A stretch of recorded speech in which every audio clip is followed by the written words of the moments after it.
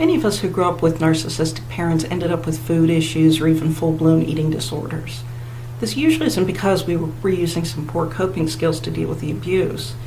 It's usually because many narcissists are obsessed with food and they put their own issues onto their children. Some narcissists hoard food, not even wanting to share with their own child. Some complain incessantly about what their child eats or doesn't eat. Some expect and even demand that their child like and dislike the same foods the parent likes and dislikes. When the child has a different opinion, the parent invalidates and criticizes the child. Some force their child to eat when they're not hungry and then complain because they did eat. Many parents also criticize their child's weight extremely harshly, ridiculing the child for being too fat or too skinny even when the child's at a healthy weight. Some narcissistic parents even withhold food from their child as a punishment. Growing up in this kind of madness definitely creates food issues for a child. How could it not? I grew up hearing how fat I was from my mother ever since I can remember. Looking at childhood pictures now, though, I really don't see a fat child. I see a normal child. At least I do now. When I was a child, though, I saw somebody incredibly fat and disgusting. So much so, I went through anorexia at about age 10 and then later bulimia in my teens. My mother also criticized what I ate and how I ate my entire life. According to her, I either ate way too much or ate way too little and was just wasting her money on food. I was always wrong.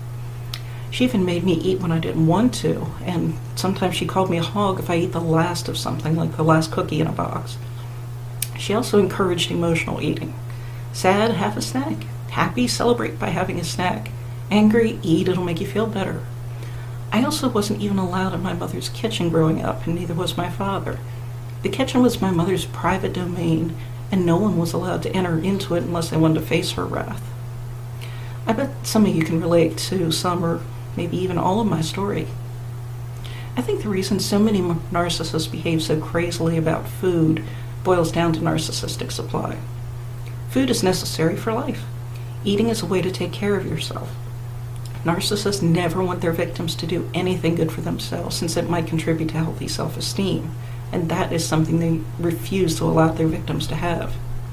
Supply is gained if they can tear apart someone's self-esteem or even just prevent them from gaining any boost to it. Plus, parents can control what their children eat, and control is a great way to provide a narcissist with supply. Projection can also be why narcissistic parents behave this way with food. If your narcissistic mother has her own food issues, she's not going to deal with them like a normal person would. Instead, she'll try to put them on you so she can get mad and upset about them, while at the same time refusing to take any responsibility for them. This certainly happened with my mother. She was raised by her own narcissistic mother, and one of the coping skills her mother taught her was to turn to food. My mother's maintained that skill as an adult, and judging by how she's been with me, is apparently very bothered by it. Personally, I'm still trying to sort out my own food issues, since most of the time I just don't want to eat. But at least it's better than it once was. It's a long journey towards healing in this area. God's truly helped me a great deal with it, though. He helped me to understand that my mother did wrong with me in this area, and that the things that she said and accused me of were very wrong. He's also helped me to understand food better and reject the really terrible teachings I received about it growing up. He can do the same for you. Turn to God. Ask Him to help you heal in this area and to teach you whatever it is you need to know. He loves you so much and will be more than happy to do so. And also, don't forget to question things. Ask yourself if your beliefs make sense, or is this simply your parents' belief that you have blindly accepted?